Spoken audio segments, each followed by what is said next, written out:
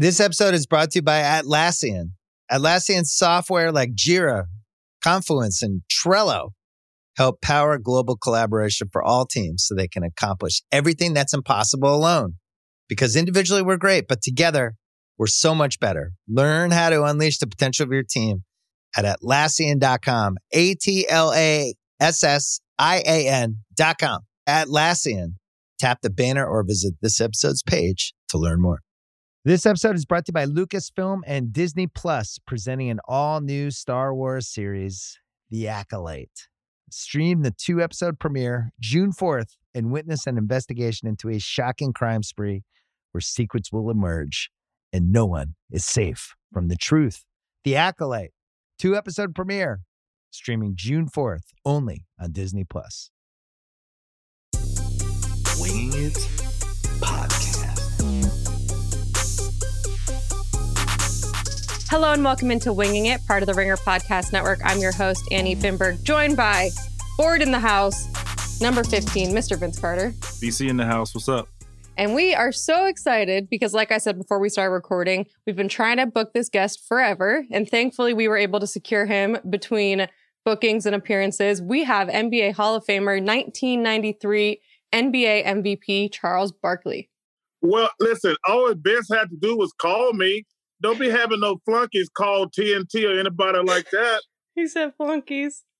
No, seriously. I mean, listen, TNT know better than to even bother me with some flunkies calling them about an interview or a podcast. But right. BC texted me. I said, of course I'll do your podcast. So thanks for having me, guys. Thanks for coming. Especially during your time off. You mentioned you're in Arizona because you guys are between shows right now.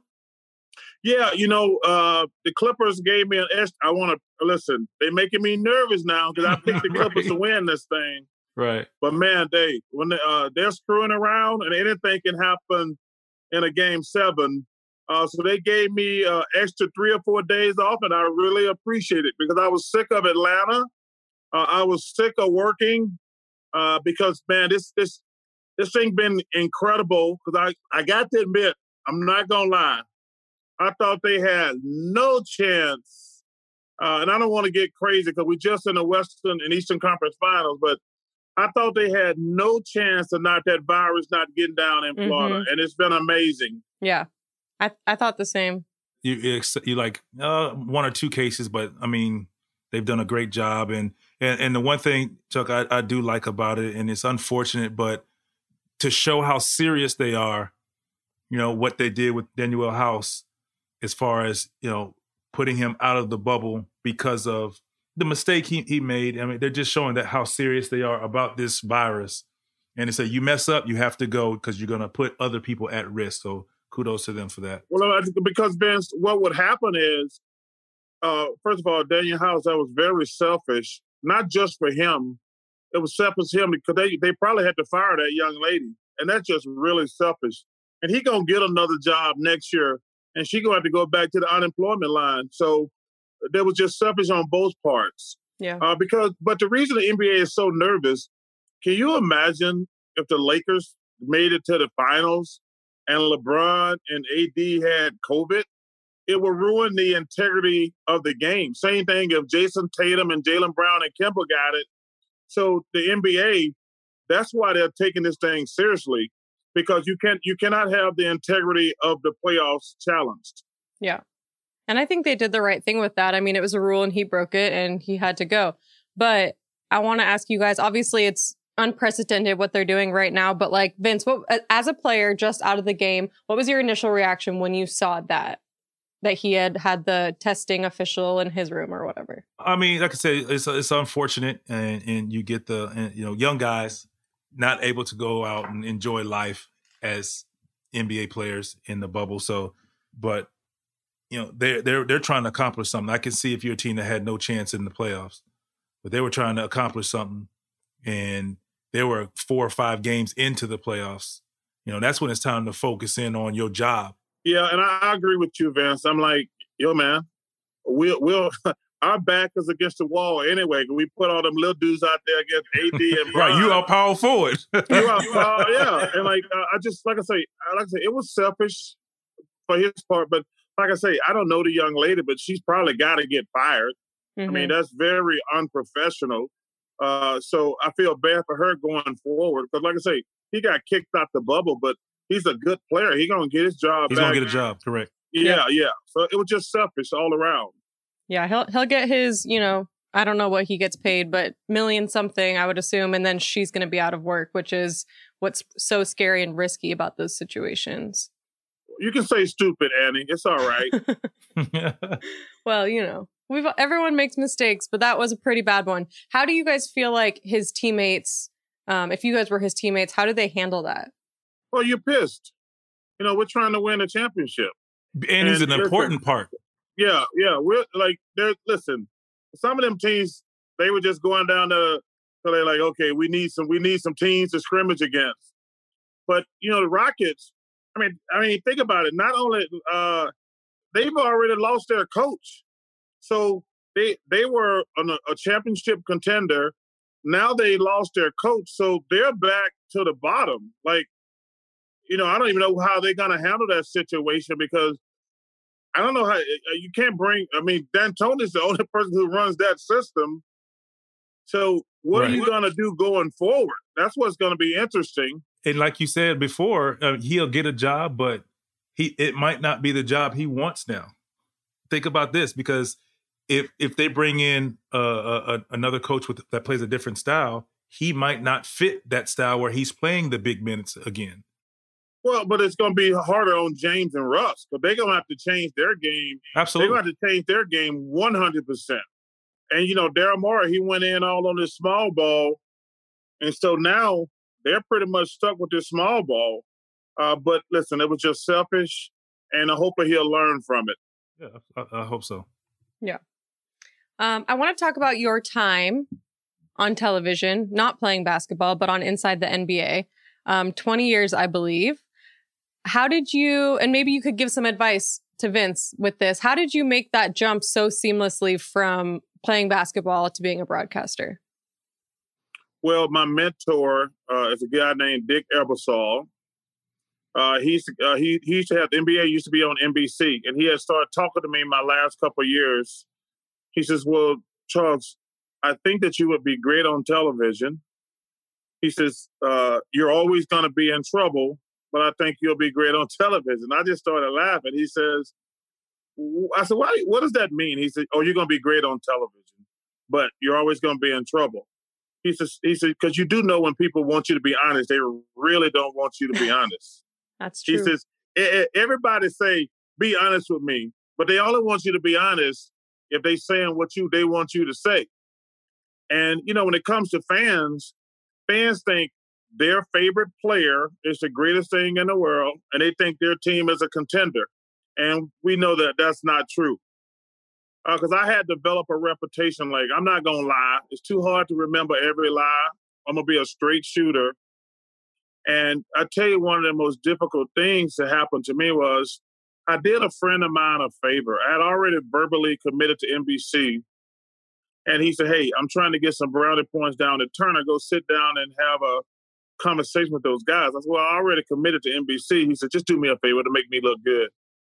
So I went out to dinner with those guys, and we had a great meal. And we sit around and start smoking cigars. And they says, well, what's your goal on television? I said, well, 90% basketball, 10% social justice and issues like that. They're like, what do you mean? I'm like, we can't talk about basketball all the time. We got to talk about things that are happening in the world. And I says, they said, well, you won't be able to do that on NBC. And they said, listen, we'll let you do whatever you want to. And Kenny gave me a really nice compliment the other night. He says, I got to admit it, when we never used to talk about any social issues until Charles got here.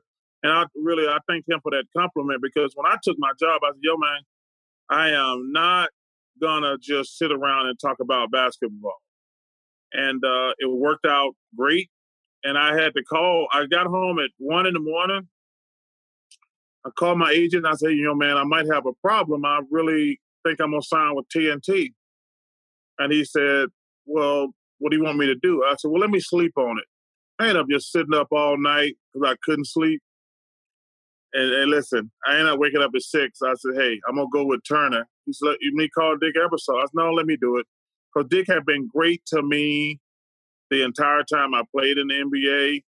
And I was like, and it was a very difficult phone call, but he said, hey, those guys at Turner are good guys, and the rest is history. Oh, and you know, and like, well, listen, you know, you as far as advice for Vince, Vince, you went to Espen, right? Yeah. Congratulations. You'll do Thank a good you. job there. But, you know, Annie, there's not a lot of stuff to do when you retire. Because think about this, like, you can go the television route, you can go into coaching, you can go get a 9-to-5, which is that's out the window right away. I mean, hey, no guy, That's hey, not it. nobody who ain't never worked 9-to-5 gonna go get one at 40 and say, hey, let me go out there and work 9-to-5 every day. Yeah, man. You know, and so I got a great opportunity, just like Vince. I didn't want to go into coaching. That's too much 24/7. I've had a couple opportunities to go into the front office. They wouldn't give me complete control, and I turned those down because I told them, I said, wait a minute, I know how this business works. If I take a job and I'm just in the organization, they're going to be saying Charles Barkley sucked at his job. And I said, unless I get complete control, I'm not taking it. I'm not leaving my cushy TV gig. And they always say, well, you don't have any experience. I said, well, I got enough damn experience to know to hire somebody with experience. I'm not going Right. to hire I'm not going to hire my Uncle Roscoe to help me draft pick and make trades and things. I says, you know, one thing about the NBA, it's a very small world. Everybody knows everybody. And I said, if you give me control, I'm going to do this, but I'm not going to take a job where other people are telling me who can play, who can't play, what trades we're making. And then guys like myself and Vince going to come on TV and bash and say, I don't think Charles know what the hell he's doing down there. But it worked out great for me, and I think it's going to work out great for Vince over at Espen because, listen, Espen does a fantastic job. I just hope he can get, if he does anything with Stephen A., he can get a damn word in. I love Stephen A., but I like giving him a hard time. Yeah. Well, we're really excited for Vince too. You know, I have been getting him ready to go on TV for the past 2 years doing this podcast. That's a joke. He's been doing TV for a very long time. But we're really excited. Obviously, he went with ESPN, but that should be good. I want to ask you, you've had a history during these playoffs to make some guarantees that certain teams. Yeah, you're 0 for all of them. Just talk to me about that and how you are so confident in making these decisions and then they kind of fall flat. Well, you know, the thing about our job, you have to pick a winner. I mean, and I started guaranteeing, hey, they're going to ask Vince, like tonight, if he was working, they're like, hey, who going to win between the Celtics? They asked me that earlier today, Chuck. I was like, that's just part of your job. The internet I said a guarantee one time, and then people started sending these funny things in about my guarantee. And one thing about TNT, they're like, yo, man, we getting so many. See, I don't do any social media. And but I see all these tweets and everything pop up and people are making fun of me. So we just took it and ran with it. And it just happened to be that I'm over. He said, it just so happened to be. You are owning it, which is great because I think, and one thing Vince has taught me is to not take criticism hard and you really just got to like own it. And I think you were doing that. Well, listen, first of all, you can't take this stuff personally. Like, you have to pick a game. Like, listen, I've been in this for 20 years. You're going to be wrong a lot. You know, the notion that you're going to get every series. Listen, anybody thought Miami was going to beat, most people thought Milwaukee was going to win that series. Everybody picked the Clippers to win this series. Everybody picked the Lakers to win. I'm trying to think, other than Milwaukee, I don't think there's been an upset. So, listen, you have to make a prediction. Sometimes it works out and sometimes it doesn't. But you can't try. Like, one guy I hate is Skip Bayless. I was just about to ask about him. I hate that dude. So but what drives me crazy is when he misses a game, he gives you, instead of saying, hey, I was wrong, he gives you an excuse that everything the team did wrong to lose. I'm like, yeah, that's why they play the game. We're just kind of guessing who's going to win going in. But if you're going to make a prediction and then get on team and say, well, this is why they lost. I'm like, yeah, we know why they lost. But you got to be man enough or woman enough to say, hey, I was wrong. So listen, you have to pick games, and sometimes you get them right and sometimes you get them wrong. I don't even think it's a big deal to get them wrong. No. And sometimes you guarantee that the Blazers are going to sweep the Lakers, which is bold, and I love it. Yeah, I was really bothered by that because, when they won that first game, and then they didn't play good, obviously Dame got hurt and Zach Collins got hurt, and, man, they really missed Trevor Ariza, but they were scary going into the bubble. I mean, because you got CJ and Dame, you got a chance. This episode is brought to you by Jiffy Lube. Cars can be a big investment, so it's important to take care of them. I once got a car that I started out with 25,000 miles on. I got it to over 200,000 miles because I took care of it. You know how you take care of a car? You take care of the maintenance, the oil, the brakes, all that stuff. And if you don't, you can have a car just completely fall apart. When your car needs maintenance, head to Jiffy Lube. They provide automotive excellence at speed. Get your oil change, brakes checked, tons of other multi-care services. It's all done by expertly trained technicians who actually care about taking care of you and your car. Jiffy Lube, car more. To find coupons and start an instant online estimate, visit jiffylube.com. This episode is brought to you by Cars.com. When you add your car to your garage on Cars.com, you'll unlock access to real-time insights into how much your car is worth. Plus, view its historical and projected value to decide when to sell. So when the time is right, you can secure an instant offer from a local dealership or sell it yourself on Cars.com. Start tracking your car's value with your garage on Cars.com. This episode is brought to you by State Farm.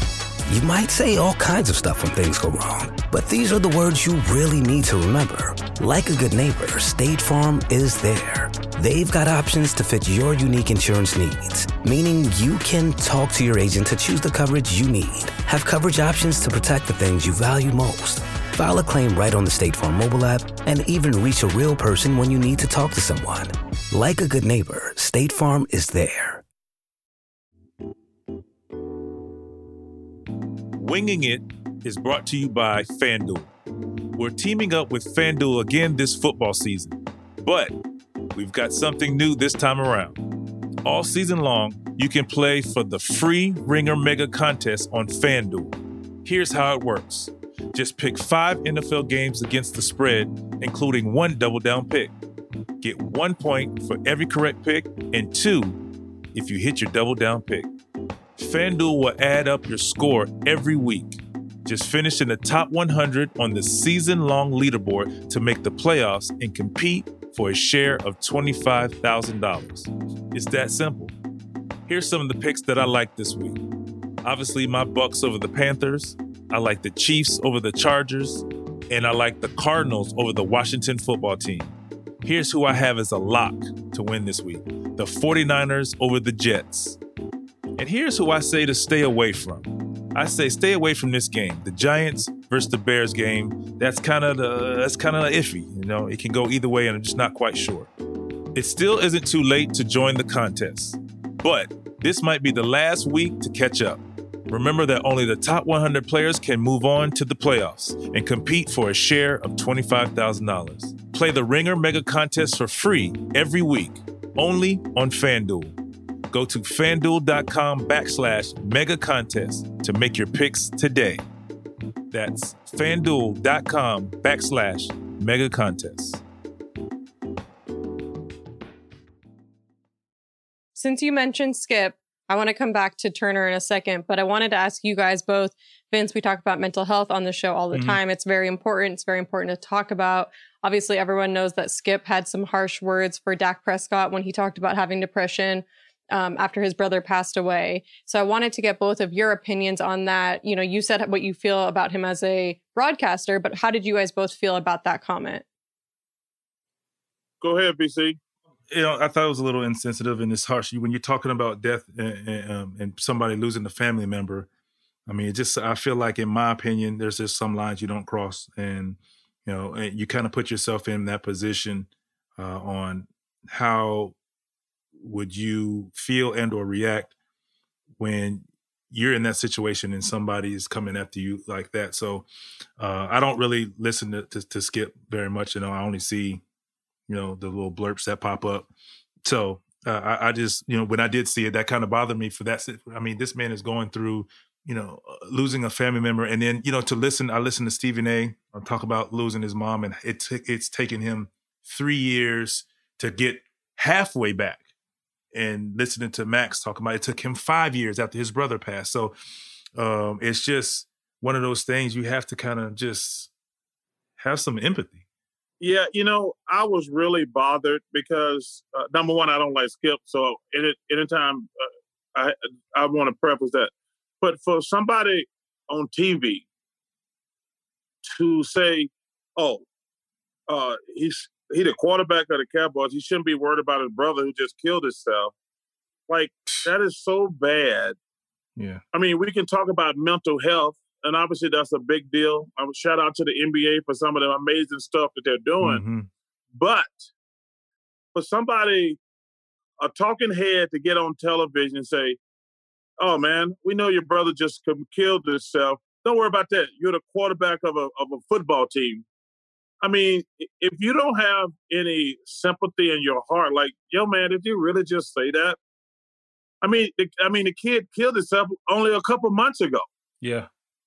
And for you to say, oh, we don't have time for that. He's the quarterback of the Dallas Cowboys. Like, if you don't realize, and then he gave that half-ass apology, talking about people misconstrued. I'm like, wait, I think people saw what you said. Right. You said, we ain't got time for him to be upset. The season's starting this week. He got to concentrate on being the quarterback of the Dallas Cowboys. I'm like, are you serious? How is that misconstrued? That's exactly what you said. The death of his brother don't matter because the most important thing, him getting ready for a football game. So I was really bothered. And listen, I really try to, I don't talk about guys' private lives. I don't. That's just like, I have two good rules. I never talk about guys' private lives unless they bring it out and we have to discuss it, which is very rare. And secondly, I don't think it's appropriate to say somebody should get fired because I think that television is so powerful. And if you start the rumor that a guy should get fired, you're just pouring gasoline on the fire. So I think it's inappropriate to say, you can say a guy's not doing a good job. But when you say, oh, I think he should be fired, I 100% disagree with that when guys say that. Because it could come back to bite all of us in the ass. What if somebody say, hey, I think Annie and Vince and Charles suck at their job. They should get fired. I mean, because it's all what your preference is. But I don't think you ain't going to never hear me say something about a coach should get fired. Never. Yeah, I think obviously everyone sets their own boundaries for their jobs, but I think that those are two great boundaries to have because, for you, it just sets up the paths you want to take and the ones that you don't want to. Yeah, but you got to understand, some of these guys, they make me so mad because they let these jobs go to their head. They'll say, well, he's a bad quarterback. I'm like, you have to ever played quarterback? Never. No, of course you haven't. He's like, he's not a good NBA player. I'm like, how do you know that? He's in the NBA. He may not be a great player, but he's pretty damn good. Or he said he's not a good pitcher or a good hitter. I think you have to really be careful. I know they give us a platform. Like I always say, there's no bad players in the NBA. All those guys in the NBA can play. Are they all KD, LeBron, Vince Carter, somebody like that? No. But there ain't no bad players in the NBA. And I always say that. And I'll say, I want to add to that, the one thing that would bother me when I would read people's comments on players, like you say, And they were like, man, please, I get out there and do better than that. And I always say, I always say, the game looks easy when you're sitting on your couch, until you go to a game live and you see how big, strong, fast these guys that you consider terrible players are. You watch the game and we always see highlights and we talk about the elite, but we don't talk about some of these other guys who don't get an opportunity to play. But if they walk on in any gym in the world, they're pretty good players and they will dominate a gym. I agree with that. When I hosted this show with Kent Bazemore, we had Jeremy Lin come on and he talked about how so many people were like, you're horrible. I can beat you at basketball. You're terrible. I bet you 10 grand that I can beat you in basketball. And he'd be like, all right, cool. Like, let's meet up. Where do we meet? Yeah, let's see. I'll bring 10 grand with me. No problem. Because people really don't understand, like you said, even the worst player in the NBA is far more elite than average Joe sitting on his couch watching. Oh, 100%. One of my favorite things is obviously living in Phoenix, I know a lot of pros in golf. And there's a million household names here, but there's guys who are not household names. And my friends be like, I think I can beat him. I says, well, I'll back him if you want to play for money because he don't hit it far enough or he don't have a good short game. But you can't beat a pro in a sport. You can't beat a pro in a sport. That does it every day, whether they're playing or not. Yeah. Yeah. I was like, you don't understand. These are pros. They have gotten, like in high school, there's a lot of high school players. In college, there's a lot of college players. When you get to the NBA, most people don't even realize there's a little over 400 players in the NBA. 400. I said, wait, you think you one of the best 400 players in the world? Hell no. So this Monday morning quarterback, like, I'm betting this guy. I said, yo, man, these are the best 400 players in the world. You're not better than them.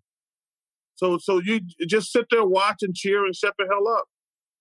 I know this is going to be a stupid question after what you just said, but Vince, do you think there's a chance you could potentially beat a professional golfer or just keep up with one of them? Could you keep up? Or would it be like average Joe playing against Vince Carter? It's just so many things. Like I could outdrive them every now and then, make a putt. But it's just the getting the opportunity to play against a lot of pros and to see how they break the game down. Just like us playing in the game, we break the game down in scoring in different positions. From the wing, or Chuck, had the ability to score in the post and outside. You know how to strategically score in the game of golf. Like as an amateur golfer, when we hit shots, we're hoping for the best. They're saying, I'm going to hit it in that spot right there. Even what we consider the worst golfers, these guys are great. When you see them, you're like, man, wait a minute. How is he not on tour? I found myself saying that a lot of times, like, man, this guy, how you're not on tour? It's just amazing. No, I don't think so. Not now. When you play with most of those pros, the guys who ain't good, they can't putt and they got no short game. They all hit it long. The one thing now, they made the courses too long, so a lot of guys are just too little to bomb it out there. But they can all hit it a long way. They're going to hit it straight. They're going to be on every par 5 and 2. Yeah. But they can't chip and they can't putt. And that's what separates the best players. And these guys can talk about, all these people who talk about beating the pros, they can talk about you're good at playing on your course that is not at a tour level. You know what I'm saying? So when I got the opportunity, I played East Lake when it was just regular East Lake, and I played East Lake when it was at tour level. It's totally different. It's like playing in the gym in the bubble and playing in the gym during the playoffs. In the regular time, it's totally different atmosphere. The rim looks smaller with all those people, and the fairways look more narrow, and the rough is like trying to hit out of like wool. Yeah, I agree. I have played courses. Like when we play a course, it's this wide. As far as I can, and I'm exaggerating, it's a lot wider. But when you play like a tour level, like at the U.S. Open this week, those fairways going to be about this wide. I played Winged Foot, and it was tough then, so I could imagine. And then, and listen, when I saw you playing at East Lake last week. Yeah. When you hit a ball in the rough, you have to be careful walking over there because it goes down to the bottom. And if you ain't paying attention, you could step on it. I mean, I tell people, man, being a pro, you did something in your life. It's a great accomplishment. I mean, obviously, the longer you play and the more success you have, but if you make it to the pro for a couple of years, man, that's pretty damn good. And I give kudos to all professional players in any sport because, you know, we as athletes and professionals have made the game look so easy to the eye to where a fan can sit at home and feel like they can beat that player because of what they see from a LeBron James or what they see from a KD and Michael Jordan and Chuck. And so all these players, it's like I said, you sit on your couch and watch and you're like, man, what? Like, man, he looks slow or whatever. Until you sit on that court, go sit courtside. Go sit courtside and see how fast and how big these guys are doing what you think you can do. You know, it's just totally different. So like that's why my experience playing, like I said, Eastlake and I played in that without the stands. So that makes the fairway even more narrow. Yeah, you know what you said about the one thing my friends say to me when I was playing, and even today, they're like, "Man, y'all got some big dudes in the NBA." Because you know, sitting out in front of your television or sitting on the roof, you can't see how big these guys are. And you know, I've always been amazed. Like the first time I met Shaq, I was like, "Damn, right. That's the biggest dude I've ever seen in my life." Right. You know, going back to my day, first time I met Michael Jordan, I was like, I've never seen anything like that before. I mean, it was amazing. You know, I was in the Olympic trials, and I probably should have made the team. Bobby Knight just didn't like me. He didn't like me because he's a dick. But so, you know, we invited like 120 players to try out for the Olympic team. And they went 100, 120, 100, 80, 60, 40, 20, 16, 12. So I made it to the final 20. And driving to the airport, it was me, Karl Malone, John Stockton, and Terry Porter. And I went back to my college. And John Thompson, rest in peace, one of the greatest men I've ever met in my life. Rest in peace, Big John. He called my coach and he said, "Sonny, I just want you to know that Charles was the second best player here. He probably should have made the Olympic team, but Bobby just didn't like him. He didn't have a reason, he just didn't like him." And my coach said, "John, I really appreciate you taking the time to tell me that, blah, blah, blah." So he hangs up the phone and he says, "Charles, I thought you were the best player in the country." Well, I said, "I'm not." I said, "Coach, let me tell you something. There's this black dude from North Carolina. I ain't never seen nothing like it." And at this time, we're like sophomores in college. I said, Coach, let me tell you something. I ain't never seen nothing like this dude in my life. He is a little taller than me. He's really lanky. He's really black. But he can outrun everybody. He can outjump everybody. And I never seen anything like it in my life. He says, "What's his name?" I said, "Michael Jordan." I said, "We hit it off really good. For some reason, we liked each other. I think that we both small town guys. But I was killing these dudes. He was killing these dudes. But yeah, Coach, I wasn't the best player there. That black cat from North Carolina is the best I've ever seen." And like I say, at this point, he's just a sophomore in college at that time. I was just going to say, is it crazy to think about, because I know actually Vince has similar stories with Kobe playing against him when they were younger, but is it crazy to think about like saying all this about MJ and now like Michael Jordan is Michael Jordan? Well, first of all, even as great as I thought he was at the Olympic trial, I didn't think he was going to be the GOAT. Right. I mean, I mean, he took it to a whole nother level. And I think the one thing you notice if you watch The Last Dance, you know, like when the Pistons beat him to a pulp every year, he would ask Tim Grover, "How much time you want off?" And Michael would say, "I'll see you tomorrow."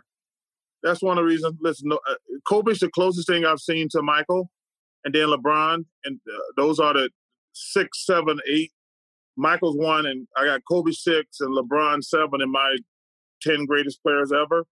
But I ain't never seen anything like the closest I've seen to Michael is Kobe. And I consider LeBron, as great as he is, I think he's more of a Magic Johnson type guy because those other two guys will kill you. They're not worried about having friends. You know, they're not worried about having friends. They're not worried about what anybody think of them. They just want to kick your butt, plain and simple. Bird was like that. He just didn't have their athletic ability.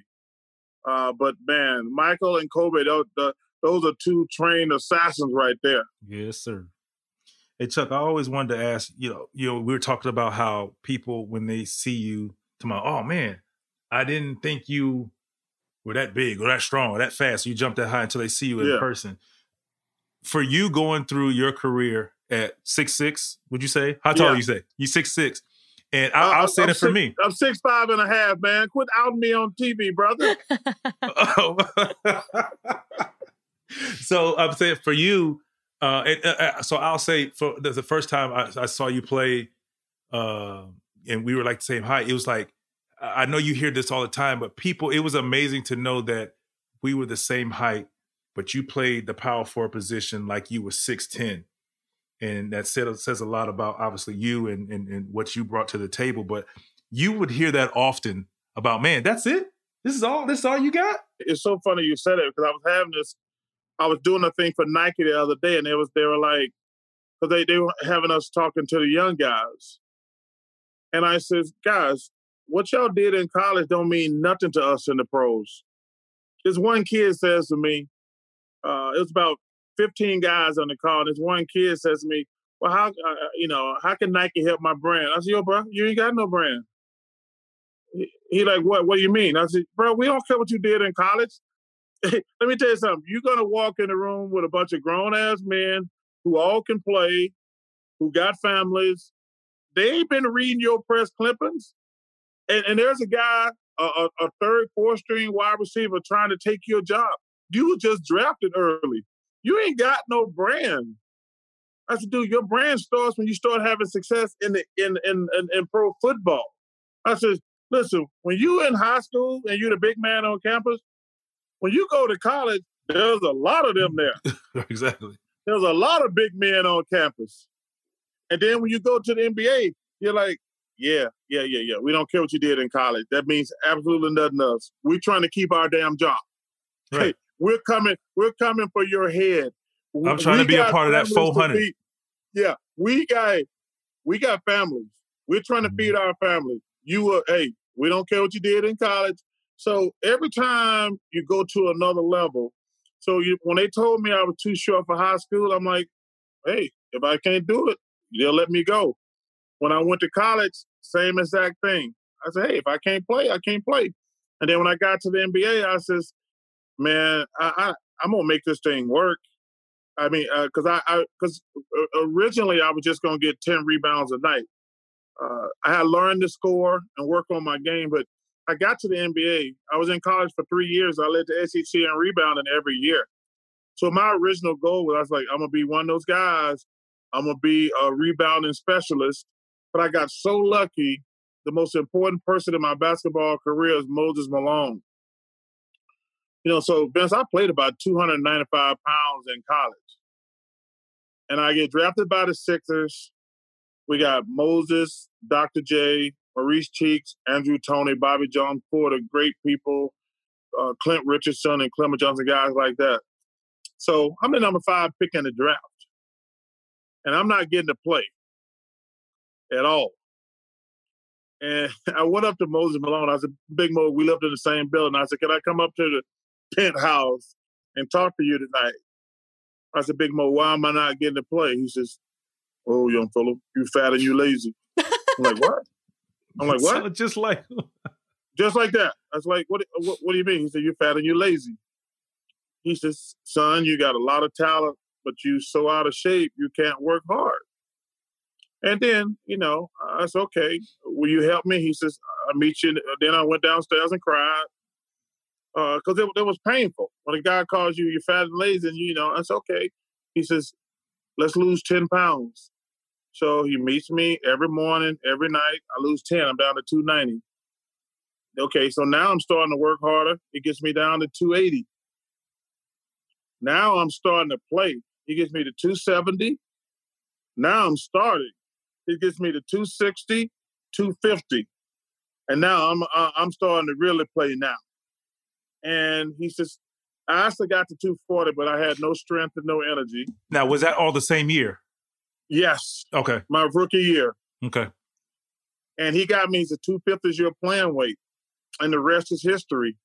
And so, you know, I'm so glad for Moses, man. I called him dad to the day he died. And I'll tell you this, Vince, one of the most bittersweet days of my life was doing a eulogy at his funeral, because I got a chance to tell everybody what this dude took a fat kid from Alabama and made him into a great player. And I'm glad I was able to listen to him. Because, Vince, you know, you've been in the league a long time. You said it there right there. There are some hard knuckleheads out there like, oh, you just an old man hating on me. Mm-hmm. You know, dude, I want you to be successful. But, you know, and I had some issues later in my career when I was trying to help young guys. They're like, oh, you the old get off my lawn guy. I'm like, you ain't going to make it. I've seen a bunch of guys like you. I listen to those older guys. But, you know, you want to do it your own way, that's fine. And then, like, 1 or 2 years, they're out the league. Because, like, dude, I want you to be successful. This is the greatest job in the world. In the world. In the world. I tell people, playing professional sports. I was talking to the Jacksonville Jaguars the other day. I said, man, y'all guys know y'all got the best job in the world, right? We get paid millions of dollars to work 1 day a week. I mean, you have to do some other stuff in the NFL, but, like, you're going to make more money in 1 week than most people going to make their lifetime. And those people are going to be working at least 9 to 10 hours a day, every day for 30 years. And you're going to make more than they make in a year sometimes. So, man, you guys, I do anything in my power to stay in this league. Especially the way the NFL is. No question. And I say, if you get lucky enough to be in the NBA, I'm like, man, let me get my fat butt in shape. I'm not turning. I got to stay here. This is like stealing. And when they start paying you for wearing shoes, I'm like, wait. Y'all gonna pay me to wear shoes? I don't just get the shoes free. Then they start giving you $200 a day per diem. I'm like, are you serious? Then you get paid no. to endorse that drink. I'm here to stay.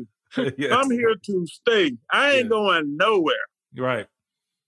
And it's refreshing and funny because in my experiences, my last couple of years being the vet and talking to guys, and it's kind of like, you know, you guys, you will agree with this because I've heard you say it, but guys are a little more sensitive now when you try to talk to them. So you kind of just work your way into a conversation about whatever it is. And sometimes I recall myself having a hey, you can listen if you want to. You can come talk to me if you want to. I'm always available, but don't ask me for my opinion or your help when you don't want to really receive it or hear what I got to say. You know, so it's so funny hearing you say that and going through that. And I'm sure all vets go through that, you know, because I can recall Kevin Willis kind of saying that about me as a young guy. It's like, man, chill, man. We got it. Because, you know, it's, like you said, it's the greatest job in the world. I finally made it. I got it. But then I understood how hard it is to stay. Yes. All right, Oak, Kevin Willis, D Brown, Doug, what y'all say now? I'm listening. And I was able to take off. And see, you're lucky.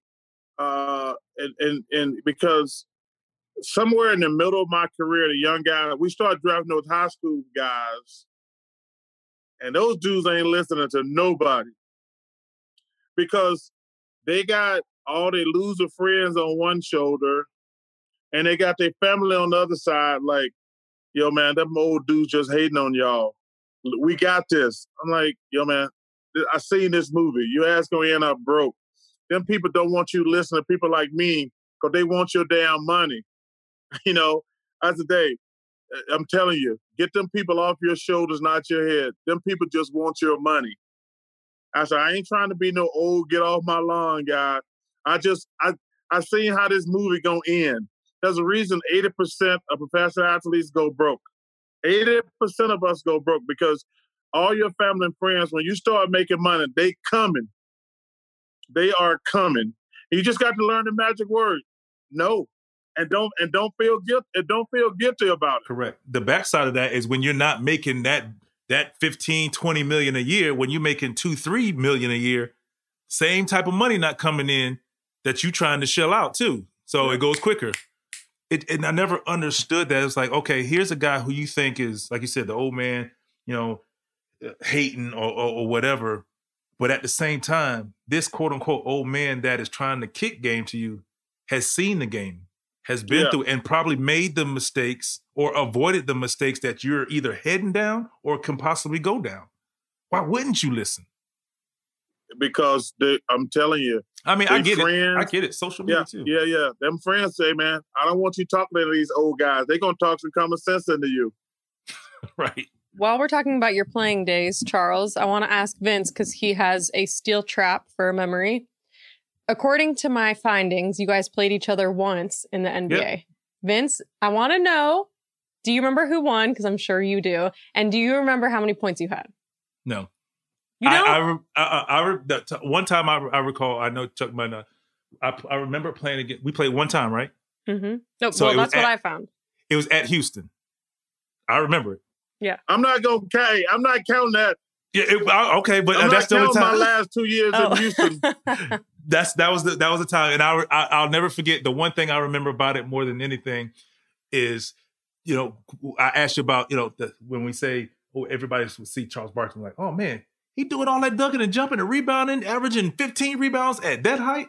It was one of those because you get to the NBA, you start seeing these guys and the reality of us as college. You look at it like, man, please, I can be that. I can be out there with these guys. And then you get there, and be like, whoa, wait a minute. Yeah. And it's an adjustment period. You're good, but are you good enough to last here? So one of the proudest moments of that game, I remember, was a tip dunk. Chuck was going to get the rebound, and young Vince at 21 years old going to tip dunk over him.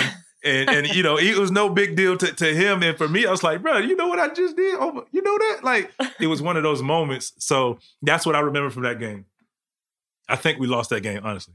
One thing that I talked about you when we did the little tribute to you, I said one thing that amazed me about you, how you went from high flyer to a jump shooter. And that tells something about you as a player, because every player can't do that. Yeah. When I started losing being able to jump and explode, I really felt like 6'5" out there. Mm-hmm. I saw it happen to Larry Johnson when he hurt his back and couldn't jump anymore. Yes. Like when he can explode, you can be grandmama. But then when you can't jump, you're like, oh, that's Larry Johnson. Right. And my last 2 years, basically, it was so frustrating for me because guys who couldn't play was kicking my ass, which is the worst thing in the world for a player. Like when guys can't play, and I'm saying, real quick, Chuck, let's say that when you say that, you're talking about an NBA player talking about an NBA player. You ain't talking about no fan talking about no NBA player. I just want to I'm talking about the guy sitting on the bench. Right. But as an NBA player, game, I'm like, correct. This dude is kicking my ass, and ain't nothing I can do about it. Mm-hmm. And Vince, like, it's like your first 10 or 12 years, you're like, they can't do nothing against me. Right. Don't you dare put him on me. They just got the hope I miss. Right. Like, unless I'm playing against Bird, Karl Malone, Kevin McHale, Patrick Ewing, David Robinson, like Michael, and obviously Magic Johnson, like, I'm going to be the best player on the court that night. And you can count those guys on a hand or two. But then when you get older and you're like, yo, man, this dude can't play, and he is killing me. Mm-hmm. It's time for me to go home. Mm-hmm. And man, it's so painful because nobody retires on top. That's the thing that people never talk about. I mean, like, all these guys, they were going at Michael Jordan. He played for the Wizards. I said, that don't even count. That's just. Hey, and he still was getting 40s. Hey, listen, one thing we learned during The Last Dance, they didn't want any of that guy. No, absolutely not. Hey, no, y'all did not. Y'all, no, seriously. Yeah, they can say what they want. MJ playing right now in today's game wouldn't be fair. Oh, it would be scary because you can't even touch people now. Mm-hmm. But I said, you know what? Even though it was in my time, because me and Michael went to the NBA together, I forgot how bad the Pistons beat him up. You know, that Last Dance brought back some great memories. I mean, it brought back some great memories. I'm like, damn, man, they were beating the hell out this dude. But the thing that amazed me, when you're talking with Tim Grover, he's like, hey, how much time you going off? He said, I'll see you in the gym tomorrow.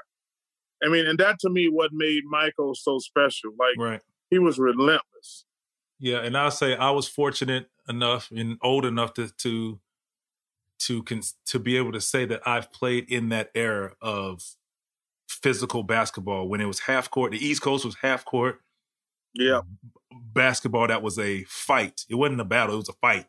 When they could put the hands on you cutting through the paint. I was a part of that. I've gotten to see the change from then to now.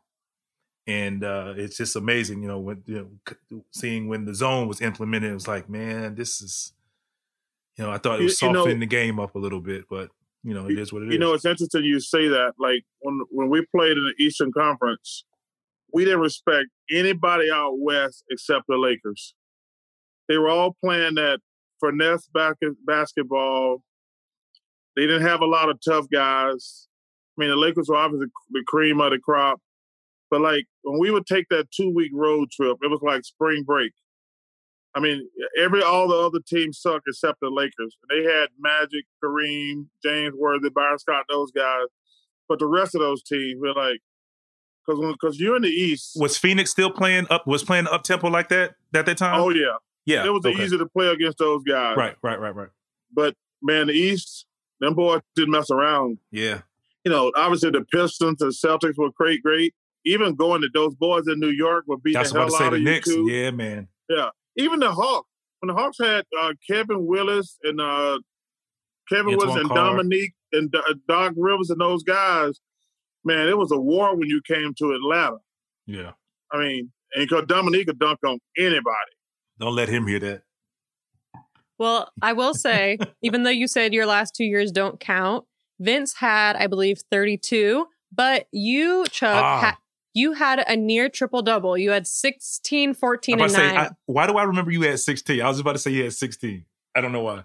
And I do want to say, Vince, I feel like when you told that story about when you had the tip and dunk over him, I feel like that's these past couple of years when guys try to dunk on you. And I'm like, the disrespect. Like, who do I need to fight right now? How dare you? Hey, but they're probably like, oh, I just dunked on Vince Carter. Hey, I kept my head on the swivel. I knew you going for a rebound. These boys coming for you now, boy. Oh, I get it. Yeah, listen, when that ball going up, my last couple of years, I was like, oh my goodness, these dudes can really jump out here. Yeah, I was like, let me hit them first. If you don't hit them first, look out. I learned out 2 things my last couple of years. I said, man, these dudes can really run out here and they can really jump.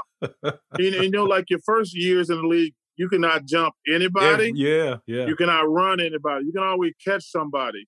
But your last couple of years, woo, that ain't no joke. Yeah, I agree, man. It's just it's funny how you just kind of see how things change. It's like you feel like, oh, he taking off. Man, let me go run him down. Like I said, my last couple of years on the fast break, boy, I'm like, well, I'm gonna go ahead and let them do what they got to do. I'll be the trail 3 every time. hey, and that's the way it is when you get older, brother. You have to be like, hey, let me stay out of harm's way. Yeah, but that goes back to what I said, like, you know, learning and understanding the strategies of the game and the angles and how to break the game down. And that's what I learned. And that's how I was able to survive and play this game so long, because I knew things and can get to different spots at this age that a younger guy couldn't do or hasn't learned yet, I'll say. Well, because I think one thing that started hurting basketball, and when we started drafting high school players, and now we draft a kid who's only been in college for 6 months. Mm-hmm. They don't know how to play basketball. Yeah. Well, if you look at, other than Kobe and LeBron, none of these guys, Tracy McGrady but they're not on the level with Kobe and LeBron and Kevin Garnett. KG, they're right there. Yeah. But most of these guys can't play because they didn't learn how to play basketball. Now, those guys are all going to be all Hall of Famers. But the problem is we're drafting guys out of high school at the time or guys who are in college 6 months now who can't play. And I think it has had a really negative effect on our game. One of the reasons we have a lot of bad teams, because those are the guys who are drafted in the lottery, the bad team. Mm-hmm. And they're getting a guy who's only been in college for 6 months, and he's not going to help you get better. And who's being taught by a guy who's been there for a year or two, who did 6 months and still hasn't played yet. Yeah, I 100% agree with you on that one. Like, I went to Dr. J and Moses and those guys. You go in the NBA now, you're getting a guy who's 22. What the hell is a 22-year-old going to teach me about, number one, about life? But he don't even know anything about basketball itself. And I always talk about this on the podcast, is that when I walked into the NBA, like you're saying you did, the locker room was, if it was 12, 13 guys, whatever, 12 guys, it was 9 or 10 vets and 1 or 2 rookies. You walk into a locker room now, it's 1 or 2 vets and 12, 13 young guys. You know, it's just a totally different thing. So it's like, you can have a guy who's playing a lot of minutes and having some success, but he still hasn't quite learned the NBA game. He's still trying to learn. He hasn't seen it all. He hasn't seen half of what you will see in year 8, 9, or 10. But it really isn't that anymore. No, and I think and I've always believed that every team should have a guy like yourself on it, a veteran that you can go to and say, hey, because Chuck, now you need 1 or 2 of those, because your team is 14, 15 young guys. One guy can't do it. Yeah, but because like Dr. J taught me how to handle money. He taught me how to dress. He's like, hey, son, we're going shopping. I'm like, okay. And he bought me like 15. Well, I had to pay. We had to buy I had to buy. He's like, you can't wear sweats anymore. You're not in college. This is not Auburn. He says, this is professional basketball. You need to dress like that. And he took him and 2 guys took me down there to a place called Boyd's in Philadelphia. And I ended up buying 15 suits. And I'm like, wow. It was crazy. Because I think if I remember, it was like $30,000. And I ain't never had $30,000 in my life. Wow. But hey, it was something that I had to learn from. That's kind of how it was. That's kind of, but any funny thing, that's just how the NBA was back in the day. Like the same thing Chuck is saying. I went through the same thing with Oak and Kevin Willis, 2 guys who were dressers, and they understood that. But it was everywhere. You go to the games, you dress up. Like the playoffs, like it was understood. You dress up, you wear suits. That's that's just what it is. It wasn't like an option. It wasn't options. Yeah. If you didn't play, you dressed up. It wasn't an option. You know, it's just kind of the way it was. But that's just because it was so many veterans and guys who have been taught the game and how the game, the level of professionalism. Not that it's not professionalism now. It's just the way the game is now is totally different. I want to ask you about doing TV the way that you do it. Part of the reason I love to watch Inside the NBA is because I feel like I'm hanging out with a bunch of my friends, which is, the best thing. But I want to know, have you and Shaq ever gotten into it so bad where you were like actually fighting? No, he gets so mad because he doesn't know anything about basketball. See, we tried to explain to him that there's actually a strategy out here. He's never had to worry about a strategy because he's always been the biggest, baddest guy on the planet. But for the rest of the guys, I didn't play against Will Chamberlain, but for the rest of the guys, there's a strategy. And he gets so frustrated when we start talking strategy. He starts yelling and screaming and talk about how many championships he won, which I do understand that. But that wasn't the point we were trying to make. We were having a basketball discussion about basketball. But he gets so frustrated because he can't have a basketball discussion with me. Listen, when you're a 6'5" power forward, you have to have a different game plan every game. Mm-hmm. So I know all the strategies in and out, but I like messing with him because once I realized he had thin skin, I love riding him. I do. I love riding him because he does have thin skin. But, it's only because I'm trying to tell him, no, man, it's a strategy out here. But in fairness to him, he's never had to worry about that. I mean, he's always been the biggest, strongest, baddest dude. So he never had to worry about strategy. Right. Do you actually believe that he doesn't know about basketball, or you mean like strategy only? A strategy. Like I say, he's always been the biggest, strongest person in the on the court. But you can ask Vince, like, okay, he don't guard all the guys the same. He has to have a strategy against different guys. I had to have a strategy against different guys. And when we're discussing strategy, he always gets mad and say, well, I got 4 rings. I'm like, yeah, I understand that, dude. That's not the point of the discussion. We're talking strategy. So it's just funny when we get to arguing, because we always know when he don't have a basketball answer. He says, you never won anything, which makes me laugh. I said, dude, that has nothing to do with the discussion we had. We know you were a great player, but there is a strategy to this. But like I say, in fairness to him, he's never had to worry about a strategy. I mean, he's always been the best player on the court. When he steps out there, the biggest out there, and he can just dominate. And Chuck, you can agree to this, obviously playing against him. The one thing about Shaq that maybe Dwight Howard would be the other guy. When you played against him, you were talking about the beating that MJ took. But Shaq used to take a beating. He was just so big to where he absorbs the punishment a little more. But if you sit back and watch it, like, well, you have to foul him hard, because if you don't foul him, if you don't have to foul him hard, like, he gonna put you in the basket. He gonna hurt you. Yeah, he gonna hurt you. I mean, because he's getting to the basket, and there's nothing you can do about it. So you got to hammer his ass if you want to be like, no, you're not gonna get to the. Right. So you have to hit him hard. I have a few more topics I want to hit, and then we can close really quickly. You're aware of the Magic City Wings and the whole dilemma that happened there with Lou Will. You spend a lot of time in Atlanta. I want to know, have you tried the wings at Magic City, the restaurant? Annie, I'm too old to go to strip joints. Is there an age limit? Yeah, that's like when you grow up. Yeah, when you grow up. I used to love going to strip clubs when I was young. But I'm too old to be going to strip clubs now. But I will say this one thing. He lost 2 game checks for $150,000. Ain't no wings that good. I've never had those wings, but they're not worth $150,000. I don't think there's any food. Any wings are. Any food. No, you're right, but they are pretty good. Vince has had them before. He said on a couple episodes ago, the only reason he stayed after he ate the wings was to allow his food to settle, because digest, because he learned that if you if you get up and move too much after you eat, you'll get sick. So that is why he stayed at Magic City after he ate the wings. Come on, brother. What are you talking about? Down that hill, Vince. They can't prove you lying. That's true. That's what happened. Down that hill, Vince.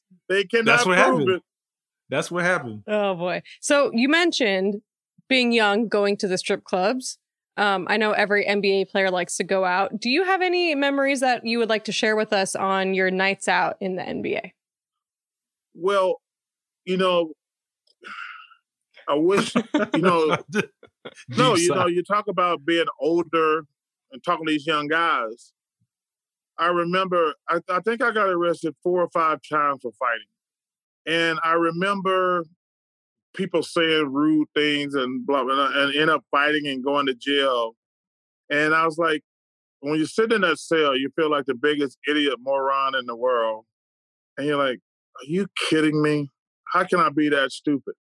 So the one thing I tell these young guys today is, man, listen, man, people gonna hate on you because you make a lot of money. Always walk away. You don't have to be a punk.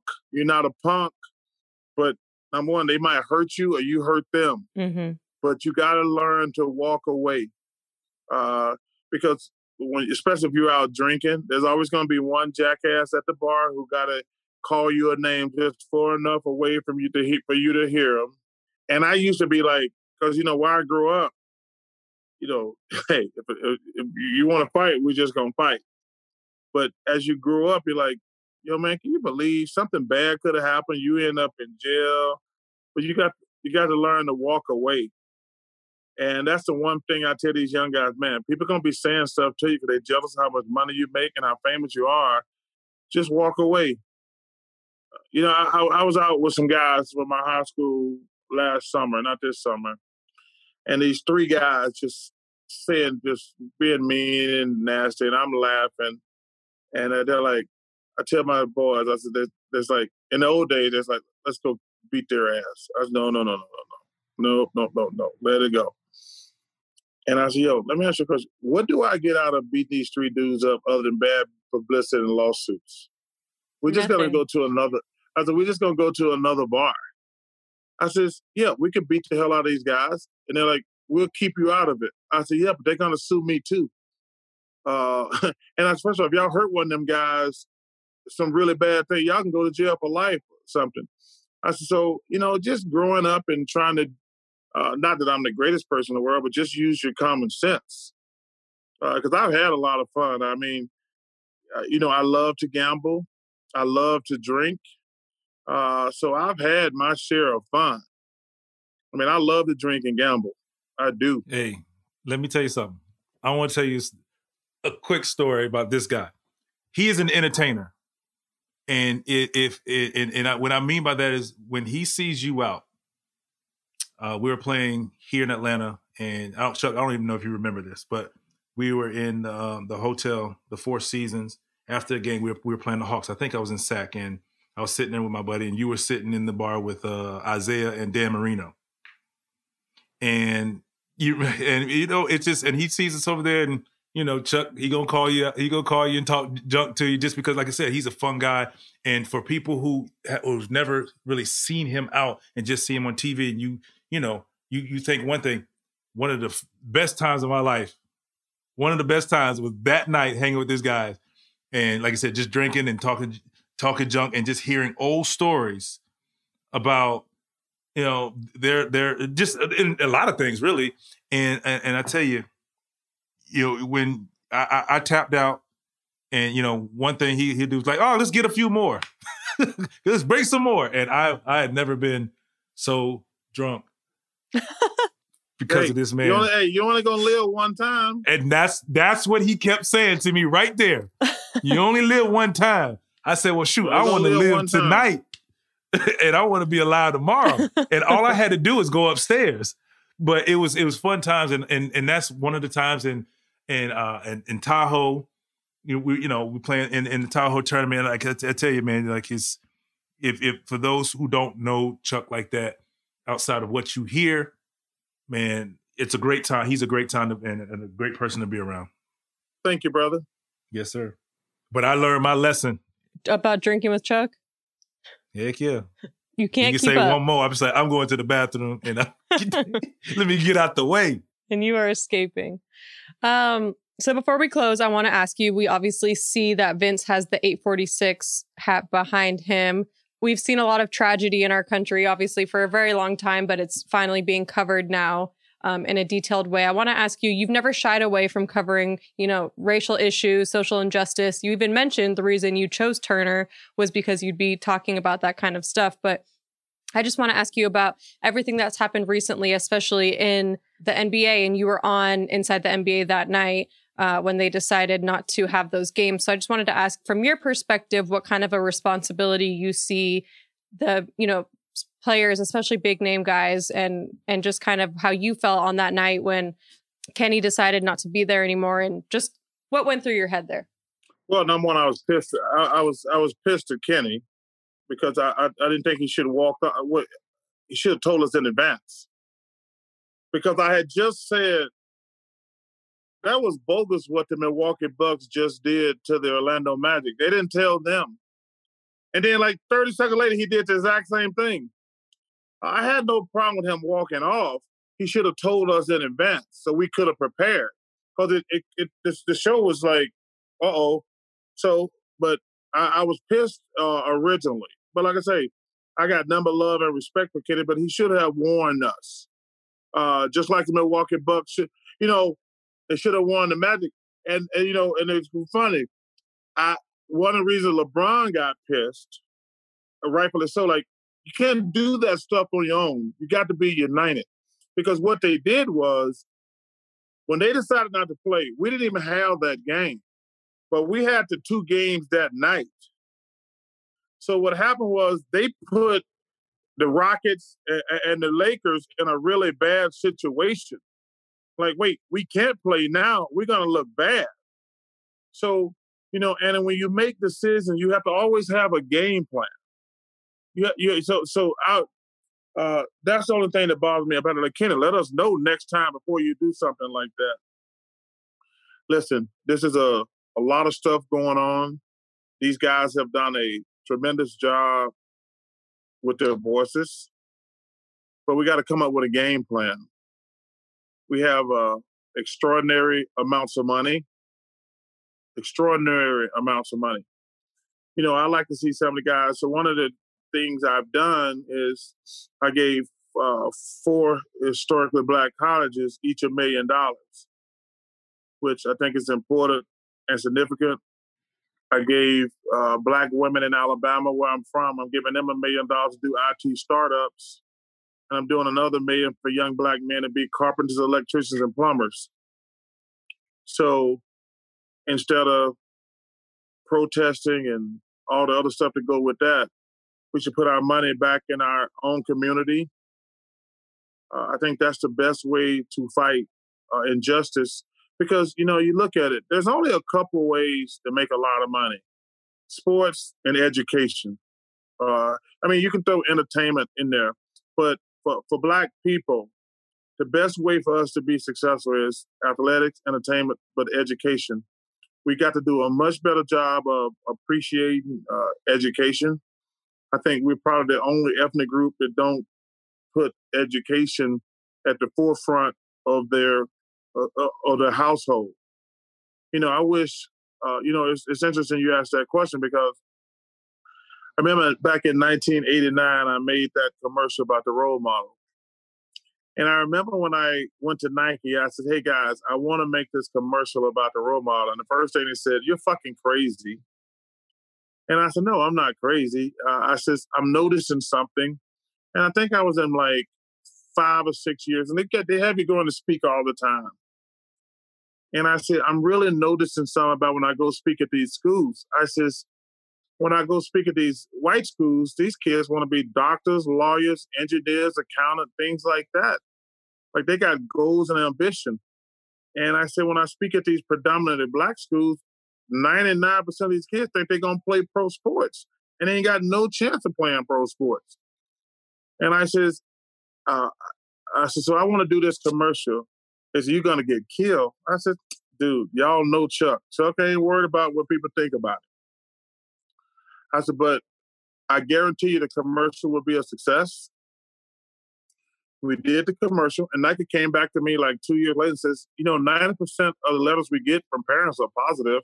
I said, I told you. But the main thing I wanted to do was start a debate, because I know the media, they're idiots. They were going to try to blast me.